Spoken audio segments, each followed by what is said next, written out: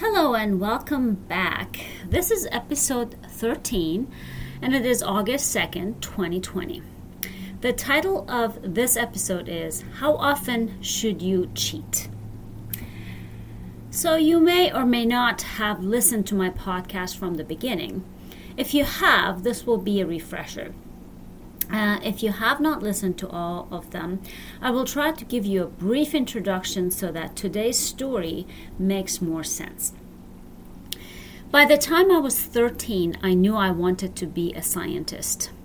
Health and well-being, healthy eating, and exercise were always on my mind, even at a young age. I'd always dreamed of being an athlete and never stopped dreaming about it or working at it. Although there were numerous bumps along the way, and I had a few hiccups of my own, but I never became an Olympic athlete like I wanted to be. And it took me many years than I wanted to eventually become an athlete. I eventually did become an athlete and a scientist. Now remember, in my culture, a female athlete was not something you saw very much. A female scientist was more common. But after the Islamic regime took over my country, that also became less common. So being both of those things at the same time is rare even today, even in most other cultures elsewhere in the world. Being a female natural bodybuilder and a female scientist, even in the US, in the 21st century, is not very common.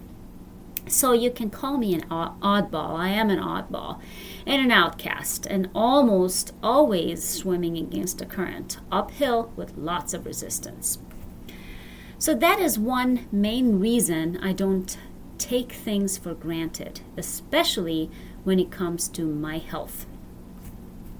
As you may recall, I have been a health and wellness, fitness, and life coach since 2010. I started doing that because I wanted to help people develop healthy habits and adopt a healthy lifestyle for life, not for a short term. Health is not a short-term thing. It is not a quick fix. It is not just for a show. Or it is, if you really want to and care about yourself and your life in general, it isn't something to be taken lightly for short term. It is something you have to adopt forever, for good. It should be a lifetime commitment, and it has to be exercised every day. So as a health and wellness coach, I get this question almost every time I have a new client, or sometimes even with former clients who may need a little reminder or a refresher. How often should I cheat? Do you have a cheat day? This usually applies to food and healthy eating. So,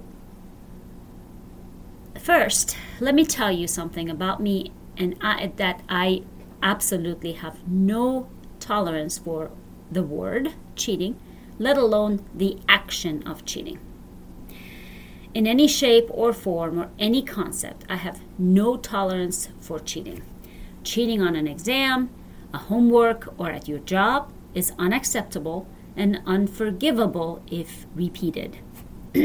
Cheating on a loved one is unacceptable, unforgivable, and shameful. Cheating on your own health is unacceptable, unforgivable, shameful, and a crime you are committing against yourself that you may think you can actually get away with. Okay, let me elaborate. If you cheat on an exam at work or something like that, it's bad. It's really bad. It's unacceptable. But maybe and hopefully you will learn a lesson from that and will not do it again. And let's hope that you did not hurt anyone seriously in the process, at least not intentionally. Let's hope that you will not repeat that, and therefore it can be forgiven once, not if you repeat it. If you cheat on a loved one, a spouse, a significant other, it is absolutely unacceptable because there is absolutely no reason for anyone to cheat on a loved one. If you have a problem in a relationship, you talk about it. You either resolve it or you cannot resolve it, in which case you part ways and move on. If you decide to cheat, you should be ashamed of yourself. And the person on the receiving end should never forgive you. And you hurt them and possibly others involved in the process. But eventually, the person you hurt will be able to move on, and hopefully you learn a lesson from that mistake and never do it again. If you're lucky, you will find someone else to love, and remember never to hurt them or never cheat on them, not intentionally at least. See where I'm going with this? Okay, so you should be the most important person in your life, and your health is your most precious possession that cannot be replaced ever. If you cheat on yourself, maybe no one will know or notice, or at least that is what you may tell yourself. You may even think you get away with it. Now imagine for a moment if your action of cheating yourself with a bad food was just like that hurt that was caused by cheating in a relationship. What if you really considered that every time you cheat yourself, you are intentionally causing harm to yourself and intentionally hurting yourself? Would you still think that's okay?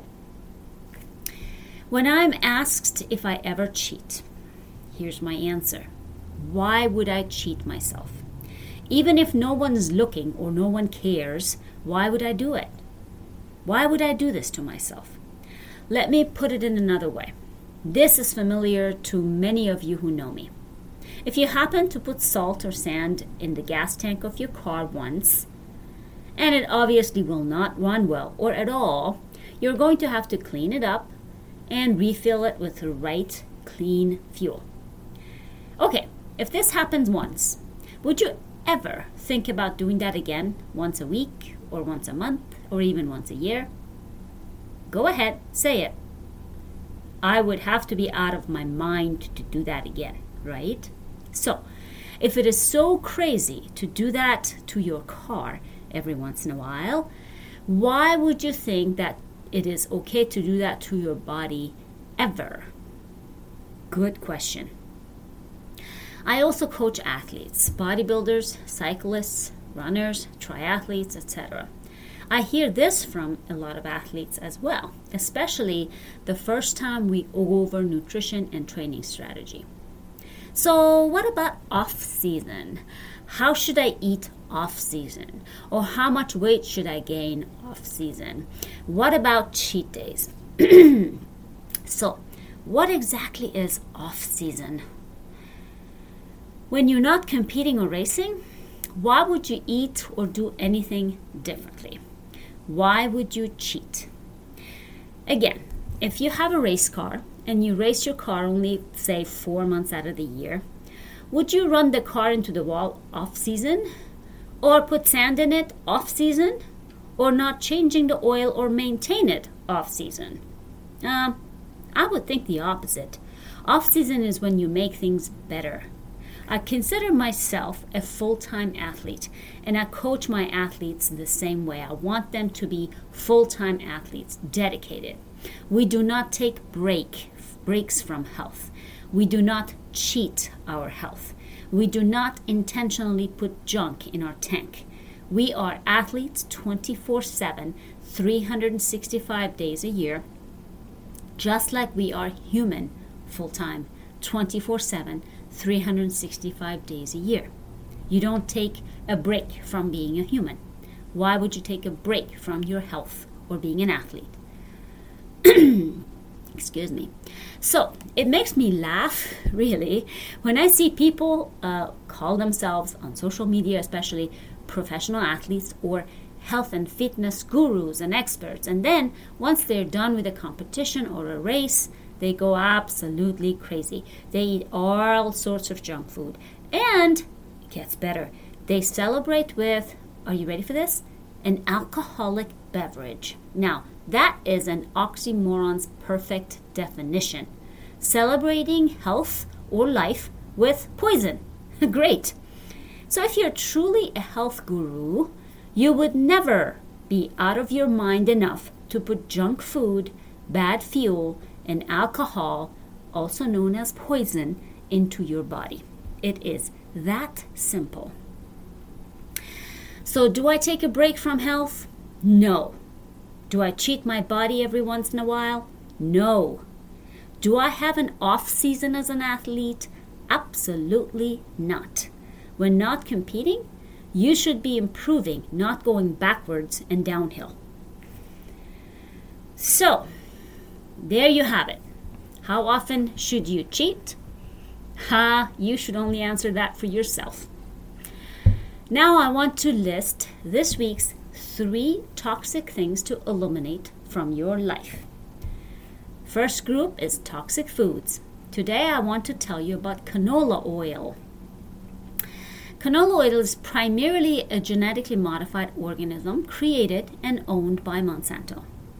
Canola undergoes a process called chemical hexane extraction process. Hexane solvent extraction is the cheapest and the most effective way to extract canola oil. So how does it work? After grinding the seed to a paste, hexane is used to extract the oil, which is then heated to 212 degrees Fahrenheit. Very hot. And then bleached to create a lighter colored final product. Why is that? Because when it gets heated into that high temperature, it turns into this yucky brownish green color. So nobody's going to want to eat that, right? So they bleach it, they bleach it to this beautiful golden light color so that you think you're eating something healthy. What else is wrong with that, aside from the hexane, which is a chemical, that 220 degree Fahrenheit? Remember heat and fats? They don't work well together. So overheated fats become rancid, and they're not only rancid, they become carcinogenic.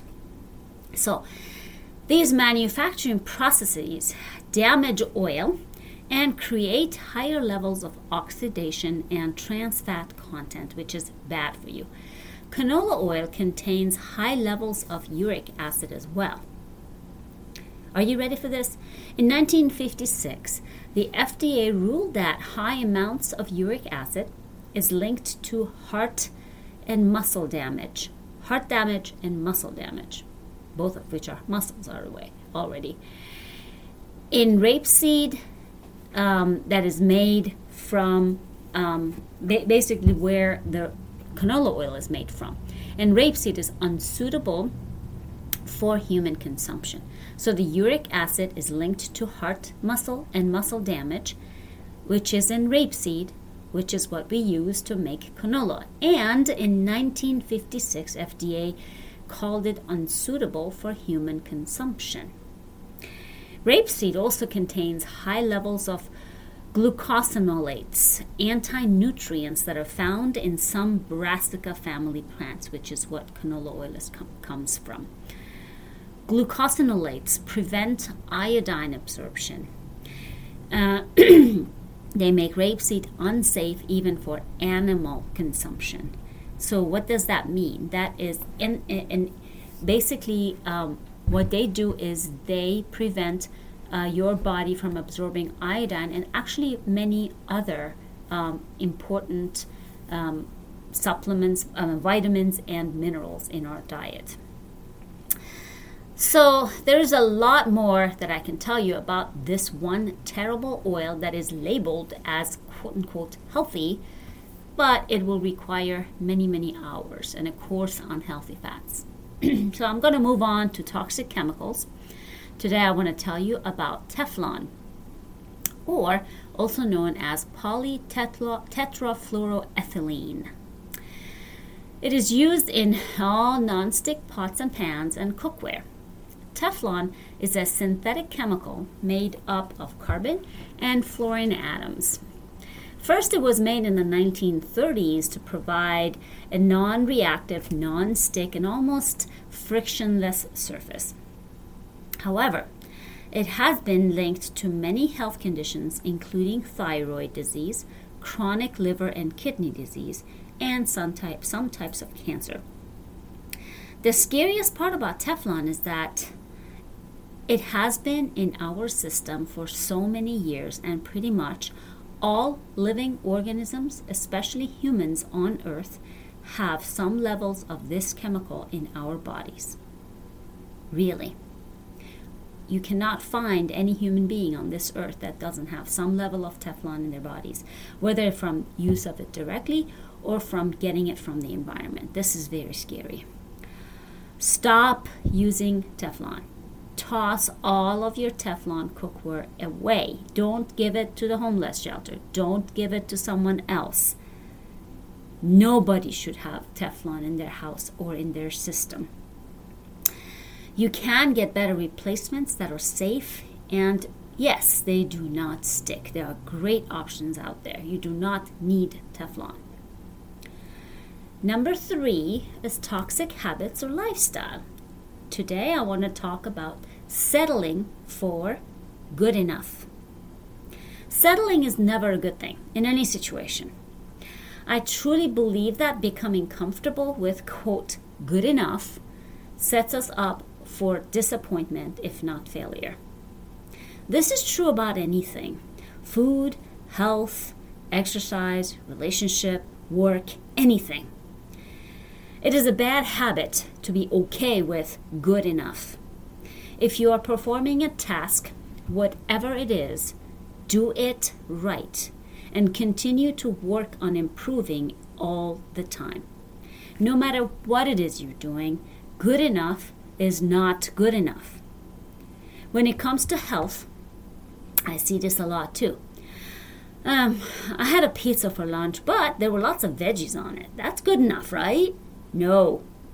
I had relatively healthy foods all day long, but I had a glass of wine at night. Well, you might as well throw all that good healthy food out and not even bother if you're going to destroy everything with alcohol.